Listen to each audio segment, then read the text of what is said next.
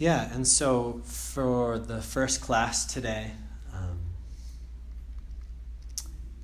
I think it's important first to really say welcome and to really acknowledge that we're all here in this space, in this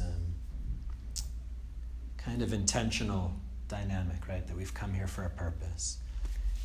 And this great teacher of kind of the earlier in this century, I guess it would be, Ajahn Chah, he lived in Thailand. And he was one of the most amazing teachers, just from the books that I've read from him and also the students of his that I've met. One of my teachers was a student of his, and the student is one of the foremost meditation experts in the world, experientially. And one of the things that I read was I was reading some of the talks that Ajahn Chah, he gave to his community. And he said, when you look out the gates of this monastery into the town, right, how many people pass in front of the gates of this monastery every day without coming in? And I'm getting a similar feeling when I'm sitting here looking at the cars pulling in and out of CVS, right? And these people, many of them even getting medication, right, for different emotional and physical problems that they're having. And he concluded that by saying it really makes you appreciate good karma, doesn't it?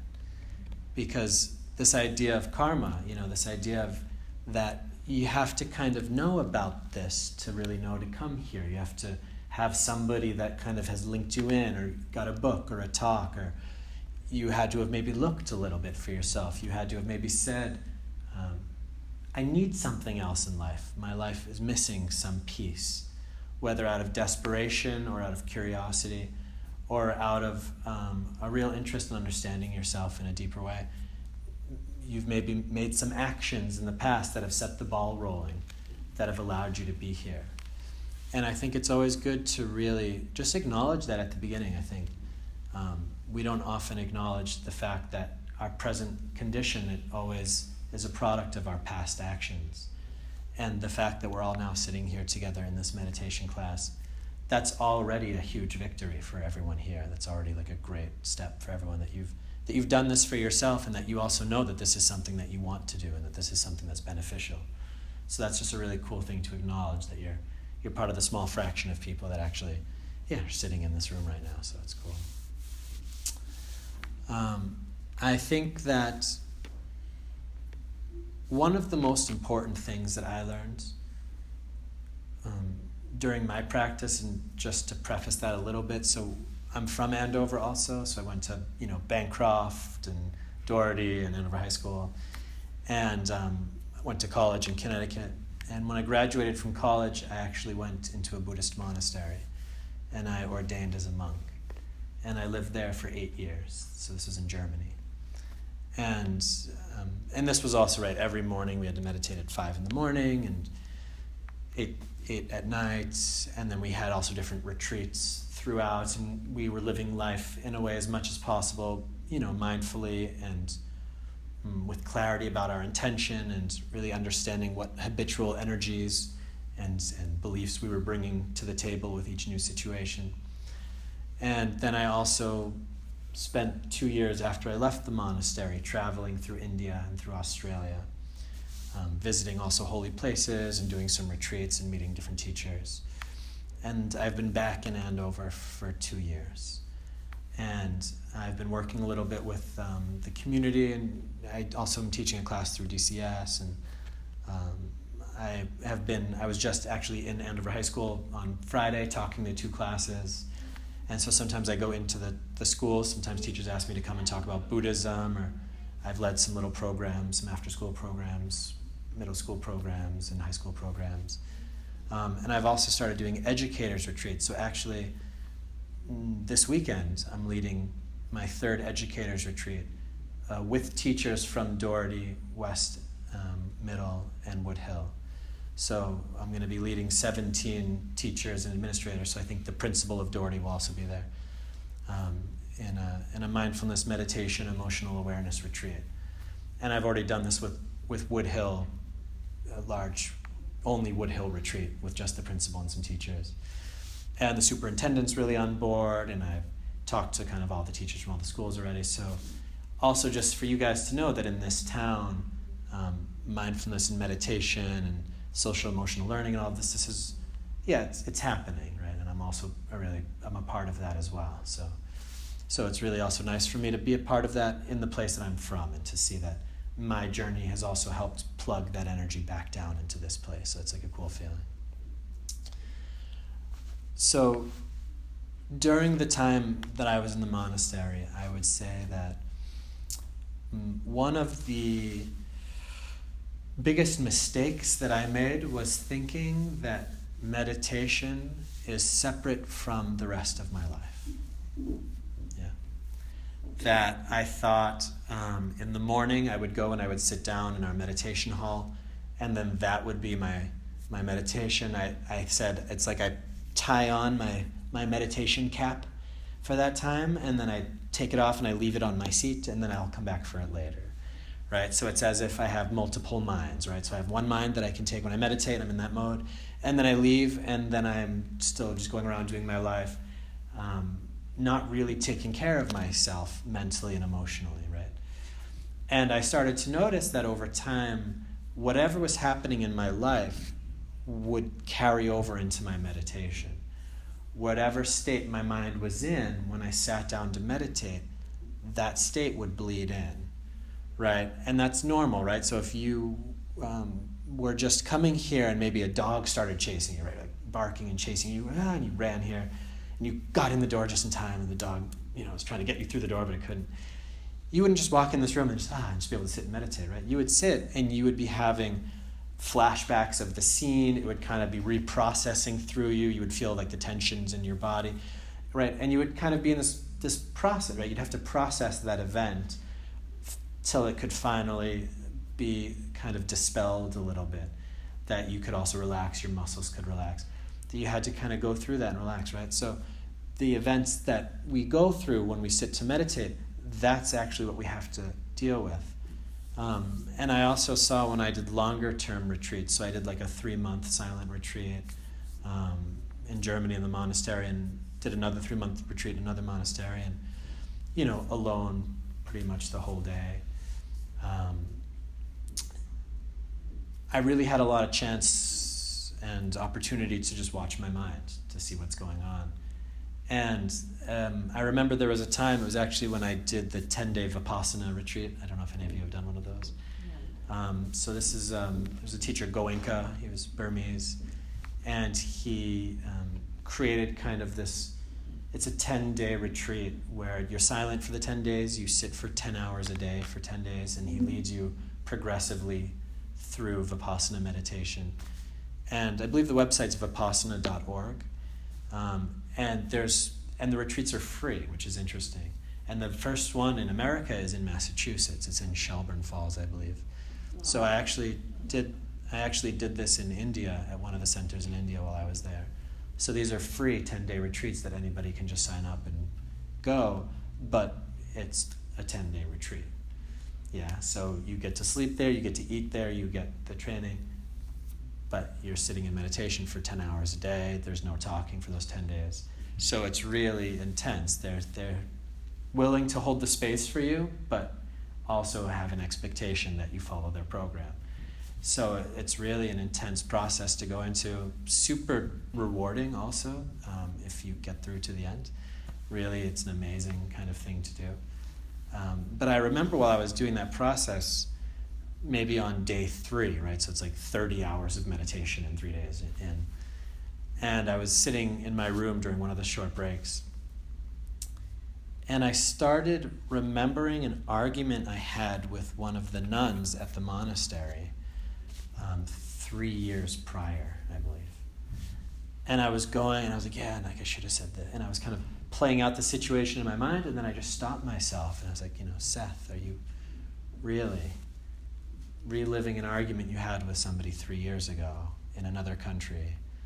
And it just seemed so clear suddenly how stupid that was to do, and how anything that we haven't processed emotionally still kind of resides in there somewhere, and will kind of come up to say, hey, remember me? Like, you're You're not done with me.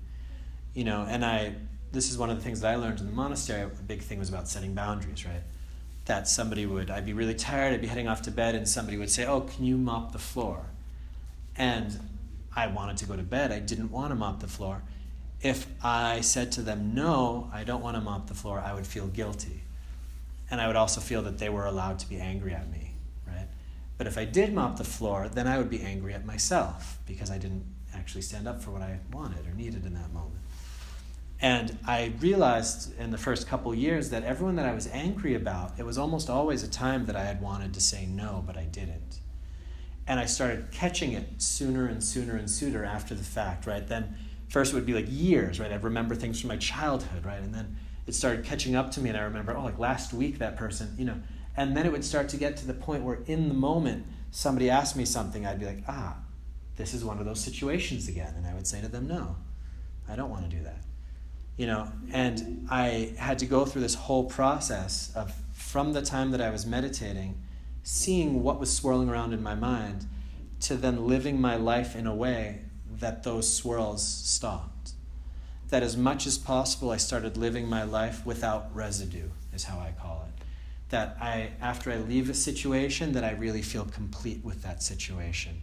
Whether that's an argument, whether that's a conversation, whatever kind of situation it is, that as much as possible, I leave situations in my full integrity that I feel like I can put that situation to rest and move forward. So to live in a way that's a little bit more free. So when I sit down in meditation, I'm already halfway there. Yeah. So this first part about really living your life in a way that is more relaxed, that is more calm, but also that you really stand up for yourself, right? That you really do what you have to do, you say what you have to say. You really live your life in full integrity, and even sometimes that means being angry and expressing that anger. Even that means setting boundaries. Not being mean, but also not necessarily giving people what they want all the time.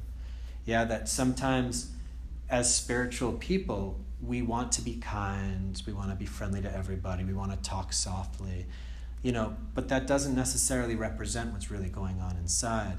And also I noticed, imagine being a monk, right? So you got the robe, you got the shaved head, so you're representing this 2,500-year-old spiritual line. And if someone asks you to do something and you say no, they're like, oh, I thought monks were supposed to be helpful. They blame you for it. And you really have to be strong in that and say, like, actually what I'm doing is exactly what a monk should do. They're supposed to speak honestly about their feelings and what they want and don't want. And for somebody to push them around or try to manipulate them with guilt would be very unhealthy, right? So you start to learn also that sometimes having to confront people and situations and things is also part of the process of meditation. Because if I can put up the correct boundaries, then I feel safe in my space. And also I feel at peace with myself. And that also allows us to kind of go inwards. So one thing is to start realizing how you're living your life. And the other thing is really to realize the mechanics of meditation. What I'm going to teach you guys here, it's shamatha meditation, which is just stillness meditation. And this really has to do with allowing the mind to come to a place of stillness. And a still mind and a content mind are the same thing. Yeah, so if the mind doesn't want anything, it becomes still naturally. So a still mind and a contented mind are the same thing. When the mind is content, it stops. When the mind is irritated, it's busy. Right? When you're stressed, your mind races. When you're angry, your mind races. When you're afraid or nervous, your mind races. Yeah, when you're sitting at home, you're relaxing, you're on the beach.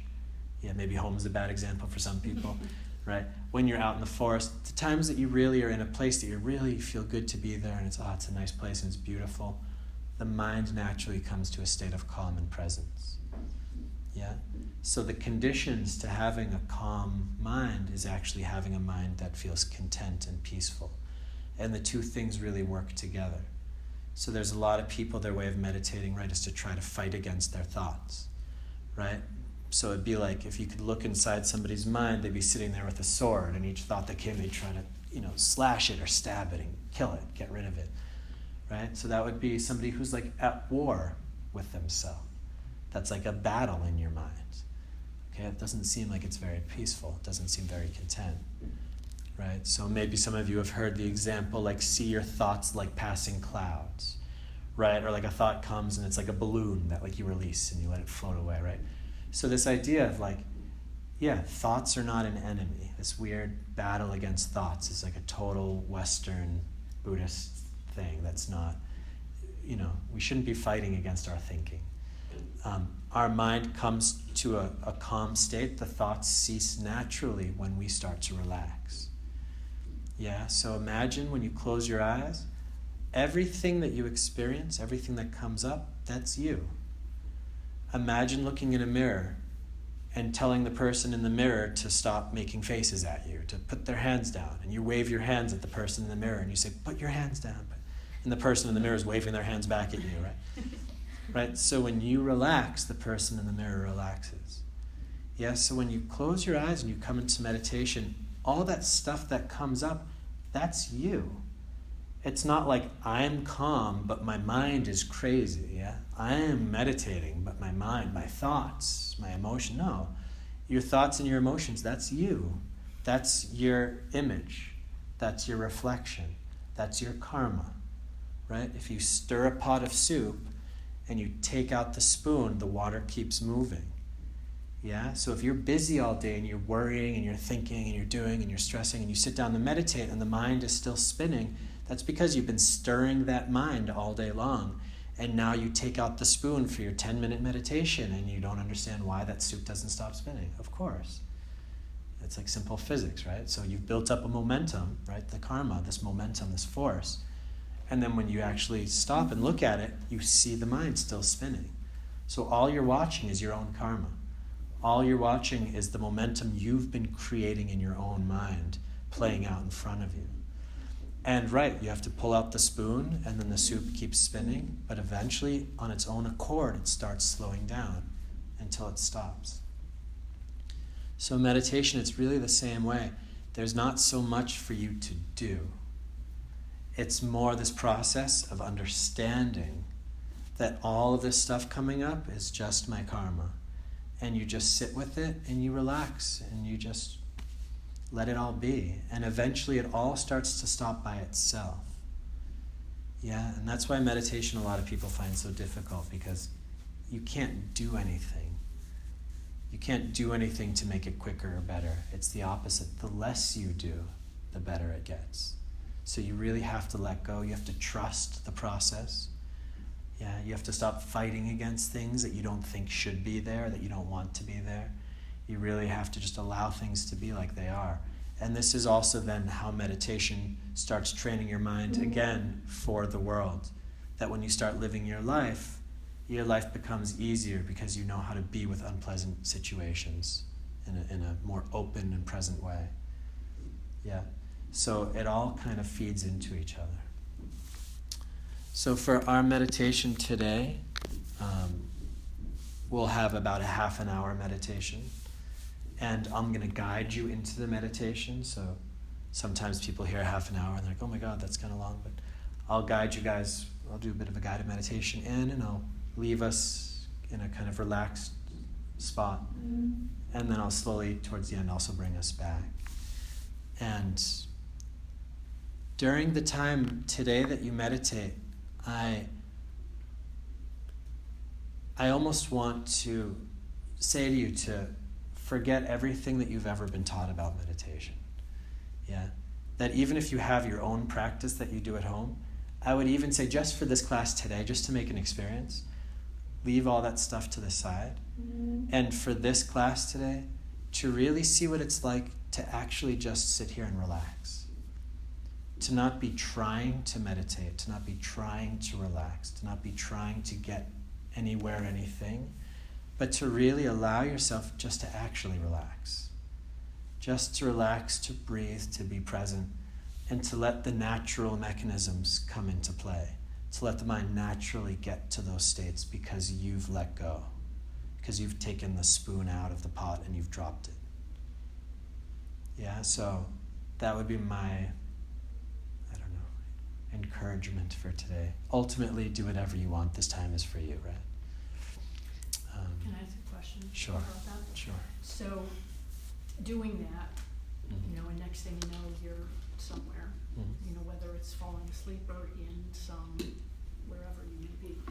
Are you saying just continue on that path, or are you saying stay here in this room inside, and so as you find yourself off somewhere, bring yourself back here? The interesting thing about that, if you start to meditate and you start falling asleep, that means that you're tired. And if you're tired, then why are you forcing yourself to meditate? If you're tired, why are you forcing yourself to do anything? If you sit there and you start getting sleepy, then that's what you need right now. Yeah, so we're peeling back all of these ideals of what this practice is supposed to be about. If you need a rest, rest. If you're sitting here and you notice that your mind is overactive and it's wandering, it's thinking about things, the second that you realize that your mind has gone away, you're already back. So the mind is going to wander off by itself, but it's also going to come back by itself. And when the mind by itself comes back, again, your only job is just to sit and be present.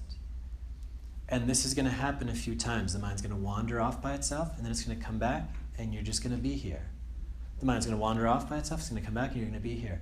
And the more that you make that experience, when the mind comes back to being here, it's going to slowly start to feel that here is not so bad. Yeah, that it's starting to realize that here is safe, here feels good, here feels relaxed. And you're going to start transitioning into that feeling, right, like when you're at the beach or something, that it's going to just start to feel really good to be here. And this is also what the Buddha he said in his teachings, that you need like the joy, you need the positive emotional feelings involved in meditation. Because that feeling of peace and relaxation, that's what naturally starts to draw the mind in, right? You can't force your mind to do anything. I'm sure we've all tried that for years and years, and we've tried to force our kids' minds and our partners' minds and our friends' minds. You can't force a mind to do anything, yeah? But you can coax it like a good dog trainer or a good horse trainer. You know how to coax it to do what you need it to do, yeah? So the way that you coax the mind into being present is really by giving it something that it wants, which is this relaxation. Yeah, so even though your mind goes away, it seems very like antithetical, you allow it. Yeah, go ahead. If you want to go ahead. And it's going to come back, and it's going to be like, oh, it's kind of nice here. And maybe it's going to think about something again, and it's going to come back and again feel like, oh, it's kind of nice here. And eventually, because it's nice here, it's going to want to just stay here. Yeah, and then that starts to get much more powerful. That sense of presence starts to build. And then the mind really starts to go deep, deep, deep, deep. And that's a way to practice meditation sustainably. People that put effort into meditation, it's not really sustainable. It's kind of exhausting. I can force myself to not have thoughts for like a couple seconds. I can force myself to stay with my breath for 10 minutes if I wanted to. But it doesn't really make me feel good. I don't feel relaxed. It almost feels like I'm pushing myself to achieve something, which is actually the same mind that's creating all the stress in me in the first place. Yeah, the whole reason I'm meditating is because I want to let go of trying to achieve something. Yeah, I want to let go of the ego thinking it knows what's best for me. And I want to just be here. Is that okay? Okay. So we're going to sit in a position that for us feels comfortable.